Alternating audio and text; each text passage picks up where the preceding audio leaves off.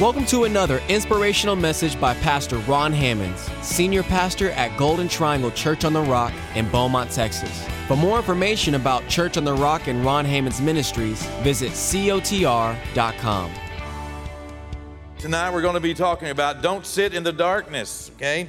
Don't sit in the darkness. We're actually going to be going tonight to the book of Isaiah and chapter 55. It'll take just a moment to get there. But like many of you, I am occasionally faced with some serious situations in my life that demand a decision. You know, many times the most difficult things we face are just one decision away. And we are the only people that can do anything about most of the things that we face. I can remember a friend of mine complaining. He would just complain all the time about things at work, and he was the boss. and so one day, you know, I'd share with him, I think you need to get up and go back to your office because I think you're the only one that can do anything about it. Rather than sit here and complain, won't you go do something about it? You know, life demands decisions. And when we find ourselves unsatisfied, unhappy in situations that need to change, many times we are the only person that can do anything about it, and it's just a tough decision. You know, life is filled with some difficult decisions. At times I find myself with a lack of direction for the decisions that I need to make. Knowing that a decision needs to be made, sometimes I'm just not sure what to do. And, you know, even after a lot of prayer and counsel, consideration, I still at times, just like you, am left with, I want to do what's best. I want to do what's right. I want to do what God wants me to do. And you know, I would be happy to do anything, but I'm not sure what to do. Well, I have, through the years, through the decades, it seems now, developed a habit of purposefully opening up myself to the inspiration of the Lord at nighttime. I have purposefully decided that God can speak to me because of a scripture that I ran across years ago, that God can speak to me better when I'm asleep many times than He can when I'm awake, because when I'm awake, there's such competitive thoughts and emotions and feelings going on. And so I many times when I'm going to sleep, as is my custom when I lay my head on my pillow, is that I consciously ask God to speak to me in my nighttime and to give me answer or direction for something that I'm needing or wisdom. And through the years, I have you know, awakened either in the nighttime or early morning, and in that moment, right there at consciousness, right there where you're just realizing you're awake, I try consciously and prayerfully to grab those first thoughts and to hold on to them and to find out what the Lord has spoken to me. Because I know through the years that one word from God changes everything. I remember one instance about 8 years ago, just after my mother had passed away. I began experiencing a lack of direction in some very small and minor areas of life, and it just seemed like I just was having a difficult time finding out what God wanted me to do. It seemed like it was just a confused moment, a little fog, and it was nothing serious, nothing significant, nothing that really mattered to anyone else. Nonetheless, I wanted to know what I could do to please God. I wanted to know what I could do to feel a sense of happiness in my decisions, a sense of satisfaction. I felt like maybe because of my mother's passing, maybe I was feeling just a little oppression or depression or just you know, a loss or whatever we go through in those moments. At any rate, I had lost some of my joy and my passion and my happiness, and it seemed like it was hard for me to grasp. I was going through the motions, but you know, sometimes you feel like you're cutting life with a dull knife. You know, it's just trudging through the everyday, even though you don't you don't dislike it. Nonetheless, it's just not providing the energy that it once did. I was feeling that way, and I didn't know exactly what to do about it. And so, I wanted some joy. You know, joy for the little things in your life makes the day go well. But when you're continually, you know, frustrated or aggravated or irritated and little things that they mount up, driving down the road, you see, you realize that you have this resting sour face,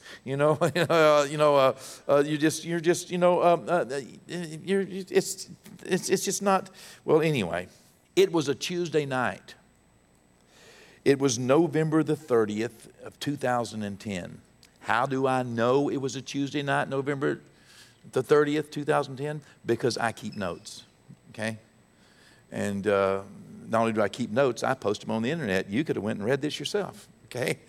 I was just wanting God to speak to me, and I remember just laying down, and when I went to bed and I prayed and I asked God, Lord, would you just speak to me, Lord? And the passage that I asked him to speak, the scripture that I use for this particular adventure with God when I'm needing direction is out of Job chapter 33, 14 and 15.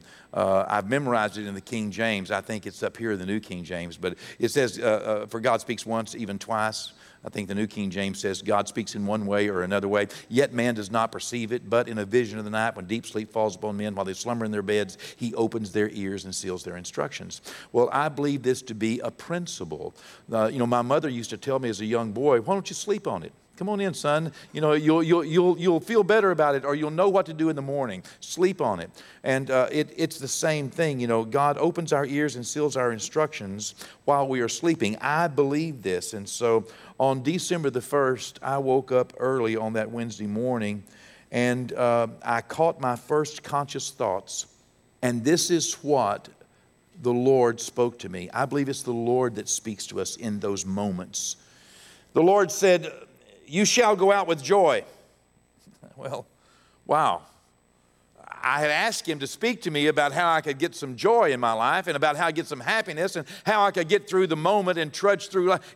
I just didn't want to go through the motions. I wanted, energy and passion because I'm an energetic, passionate guy. And so my mind immediately, when the Lord said, you shall go out with joy, it went to Isaiah 55 because I know that's where that scripture is. And I know that God speaks to me through his word. And every time I think I hear something from the Lord, I throw it up against his word to make sure the word confirms it. Because the Bible says, do not believe every spirit, but try the spirits. And so I don't want to just be led around by some good thought, by some, amazing quote. I want to know that I have the word of God. And so immediately when God said, you shall go out with joy, I threw it up against the word of God and realized Isaiah 55 was there. And so while I was considering, I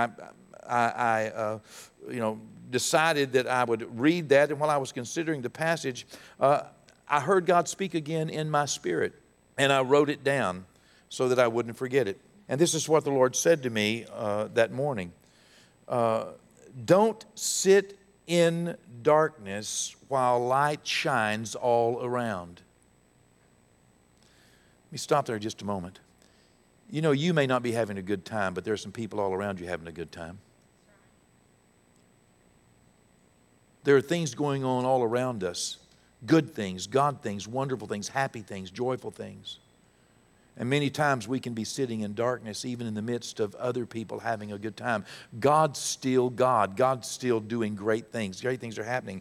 And so he said, don't sit in darkness while light shines all around. Get up and get involved in the joys of my work. Don't sell yourself to labor, but rather to harvest. Consider your first love and let me lead you with joy. To me, this meant that if you can't go out with joy, then don't go. You see, we need joy. We need to find our joy. When he said, don't sell yourself to labor, but rather to harvest, it exploded on the inside of me. You see, sometimes we are so focused on the work we have to do and the cost that we must bear and the things that are staring at us and screaming at us that we forget why we're doing them. We forget the harvest. You see, our joy is in the harvest. There's not always joy in the labor.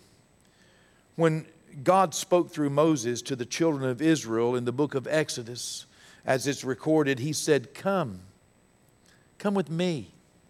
I'm going to take you to a land of milk and honey, where you will eat bread without scarceness and all your enemies will be subdued. Come on, come with me to the promised land.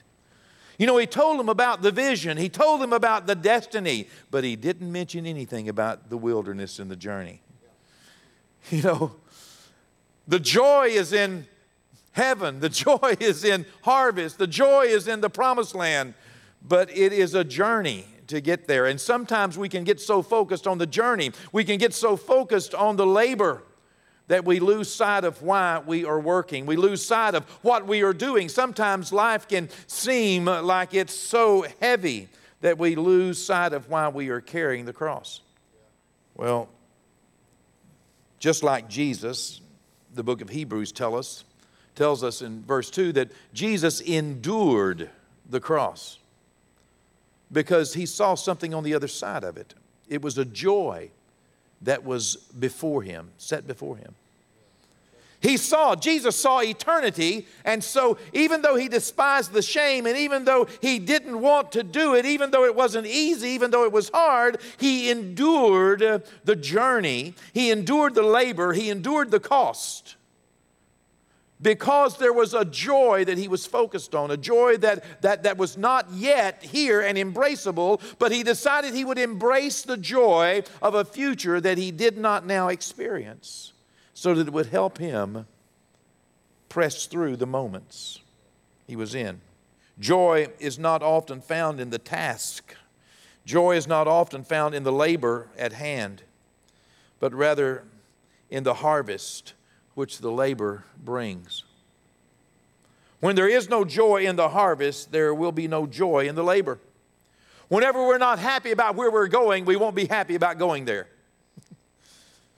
You know, if you dread and regret having to go to Louisiana, then probably every mile you're going to grimace, and you're just not going to enjoy the journey when there is no joy in the destiny.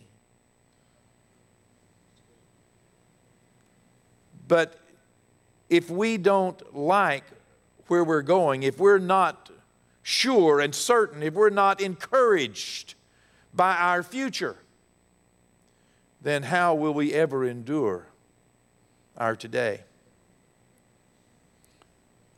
We cannot afford to lose our focus. If we do, we are apt to lose our joy for the work to which God has called us. King David's greatest low in life, his lowest point in life, in committing adultery with Bathsheba and the subsequent loss of their child, it was so difficult, and Nathan the prophet coming and correcting and rebuking David the king. David wrote Psalms 51, and in verse 12 of Psalms 51, David said, "Restore unto me the joy of thy salvation." You see, this is the restoration that we often need, is a restoration of joy. Joy in what? The joy in what ultimately God is doing in our life. Not necessarily in where we are or what we're going through. We don't embrace the difficult days. We don't relish the moment, but we can look to the salvation that is being provided. We can look to the end and realize that what we are going to is worth what we are going through. King David realized that he had gotten his eyes off of what pleased God, and he had focused on what pleased him. He realized that life was not worth living any longer when all I'm doing is just trying to please myself, when all I'm doing is just trying to please my flesh, when all I'm doing is just focused on me and what I want and mine and what I can get and what I can do. You know, when life becomes all about me, it can dull very quickly, because we cannot promise ourselves what God can promise us. It can be a dangerous thing to seek temporal pleasures, temporal wealth, or temporal happiness, because temporary pleasures can leave us feeling so empty. Have you found Isaiah 55 yet? Let's begin to read with verse 1. Ho! I like that. That's just something about that. Ho! Listen up, everybody who is thirsty. Come to the waters, and you who have no money, come buy and eat. Yes, come buy wine, milk, without money and without price. Why do you spend your money for what is not bread, and your wages for what does not satisfy? Listen carefully to me, eat what is good, and let your soul delight itself in abundance. The days of life should be good. But if all we have are the days of life, we're spending our money on things that cannot satisfy. We're spending our time, our energy on temporary things that will fade away. But he says here that when we come and buy of him those things which last, that will be real joy. Verse 3, incline your ear, he says, and come to me. Hear, and your soul shall live, and I will make an everlasting covenant with you. The sure mercies of David. Oh, what a deal. You see, that morning when I heard the Spirit of the Lord say, you shall go out with joy, and I thought about Isaiah 55, I got up and wrote down what the Lord had said to me, and then I washed my face. I went to the Word, and I found Isaiah 55, and I began to read what God, I felt like what God was saying. And, he answered my prayer. Why wouldn't I give him the time? I mean, he spoke to me. Why wouldn't I give him the time for me to follow up on that? And so, and by the way, Isaiah 55 is the most beautiful and open invitation for sinners from all walks of life. Rich or poor, whoever you are, whether you have money or not. It's an open invitation for sinners to come to Messiah and receive the everlasting provisions of the Messiah. God's mercy and God's grace and salvation. Come one, come all, he says, rich or poor. The unrighteous and the wicked, come freely, he said, and you will receive your pardon. By the way, God does not think like we think. God thinks so much different than what we think. Let's look at verse 6 in Isaiah 55 and continue from there. He continues, seek the Lord while he may be found. Boy, have you ever thought about that? You can find God right now. If there's something you're going through and you need God, well, find him right now. Seek him while he can be found. You can find him right now. He will help you right now. Don't put off seeking the Lord. Call upon him while he is near. Let the wicked forsake his way and the unrighteous man his thoughts. Let him return to the Lord, and he will have mercy on him, and to our God, and he will abundantly pardon, for he will abundantly pardon. For my thoughts are not your thoughts, nor are your ways my ways, says the Lord. For as the heavens are higher than the earth, so are my ways higher than your ways, and my thoughts than your thoughts. Verse 10. For as the rain comes down and the snow from heaven, and do not return there, but water the earth and make it bring forth and bud, that it may give seed to the sower and bread to the eater, so shall my word be that goes forth from my mouth. It shall not return void, shall not return to me void, but it shall accomplish what I please, and it will prosper in the thing for which I sent it. Now, I read all that, understanding that the Lord was offering salvation to anyone.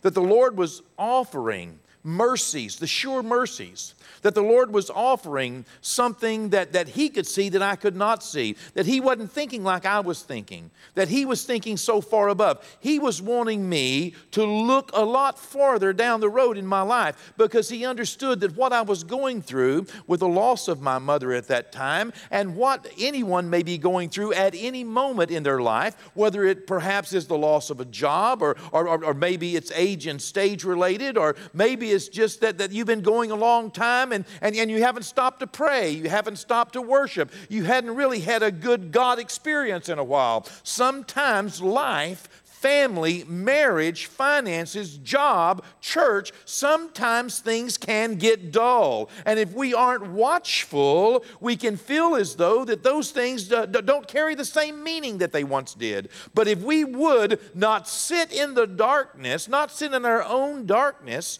while all around us people are coming to Christ. As a pastor, I have to realize that every week people are getting saved. And it's just as enlightening and joyful and impacting. It's just as new and fresh and exciting to them in that moment as it was to me in that moment. Royce, every time somebody gets saved, it's just as life-changing to them as it was to you all those years ago. Royce hadn't lost the passion because he keeps seeing people get born again. But sometimes when people get saved, or when they get married, or when they get a job, they can be so excited about that moment, or when they start school, or when they get a new car, or anything else in life. You can be so excited for that moment, so happy for that moment. But as you continue to go along in life, life just gets less exciting because we don't necessarily stop, look forward, look back to appreciate what it was, what was it like when I didn't have a job? What was it like when I didn't have money? What was it like when I didn't have a visa? That should keep you happy for a few years. What was it like, and looking forward to the realities of salvation. I realized that I was in a place of sadness. I was in a place where my moment was not going to change quickly. But God, nonetheless, was offering me salvation, offering me mercies, offering me a chance to step out of the weight, the burden, the sadness that I was experiencing. He was offering me something that required me to step out of my darkness and into the light that was shining all around me. And it was just going to take a change in my focus.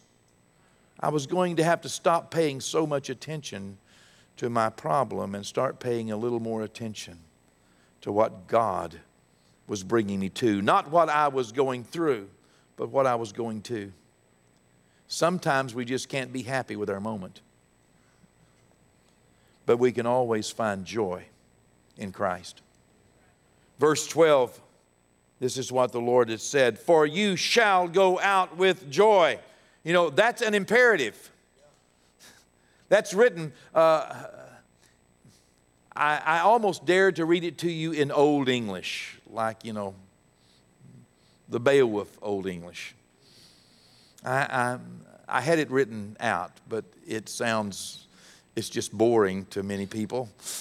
But it is connected to an imperative. For you shall go out with joy. God knows that there is such joy in my future. God sees the end from the beginning. And just like Jesus endured the cross because he saw what God saw, he saw what God had, he saw what he's going to, and not just focused on what he was going through. For you shall go out with joy, and you shall be led out with peace. The mountains and the hills shall break forth into singing before you. God's giving me a picture of what is going to happen and what I can be happy and what I can be joy-filled about. And he's saying that and all the trees of the field shall clap their hands. Indeed, this is our future.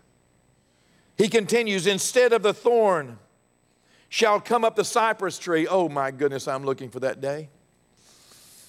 I'm looking for that day when I plant, the harvest will be right there. Abundant harvest, an expectation fulfilled. Not what the earth would give me, not what the curse would give me, not what the labor gives me in the sweat of my brow, but rather the absolute fulfillment of God's salvation for the things that we touch.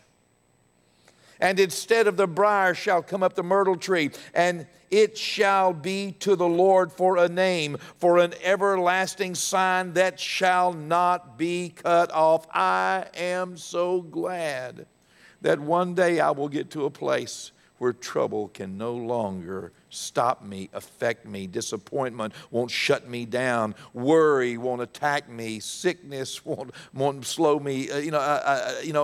The everlasting sure mercies of David, the pardon of the Lord, the salvation which comes from Christ. Just as David cried out to God to restore the joy of his salvation, just like Jesus prayed in his greatest hour of need and he found joy that helped him get through a moment, we too can cry out to God. We too can call upon God. even in a moment of difficulty, even in a moment of sin, even in a moment that we have been our own worst enemy, a problem that perhaps we contribute to. Nonetheless, we can crawl out to the Lord and cry out to God, because the joy of the Lord is our strength. And God can restore, as I experienced that time, God can restore the joy of the salvation that He has promised us. And we can not only endure, but we can rise to the moment, step out of the darkness. You see, God desires that we be filled with joy, not only for the destiny, but joy for the journey. He wants us to be filled with joy because He knows the joy of the Lord is our strength. I close by encouraging us to focus not just on the labor alone, but focus on the harvest. We must look to the harvest to find strength for our labor. Life, unfortunately, is not all about us. It may affect us, but it's not about us. There are souls lost and dying, going to hell. There are people who are in difficulties all around us, and God is asking them to step out of their darkness into the light that is all around them. Don't sit in darkness while light shines all around. Get up and get involved in the work of the Lord. Get involved in the joy that comes with accomplishing God's work, doing God's work. Don't sell yourself to labor, but sell yourself for the harvest. Life can be work, but the rewards of trusting and obeying and following the Lord, giving Him your burdens, the rewards are eternal, but they'll give us strength for the day. Amen.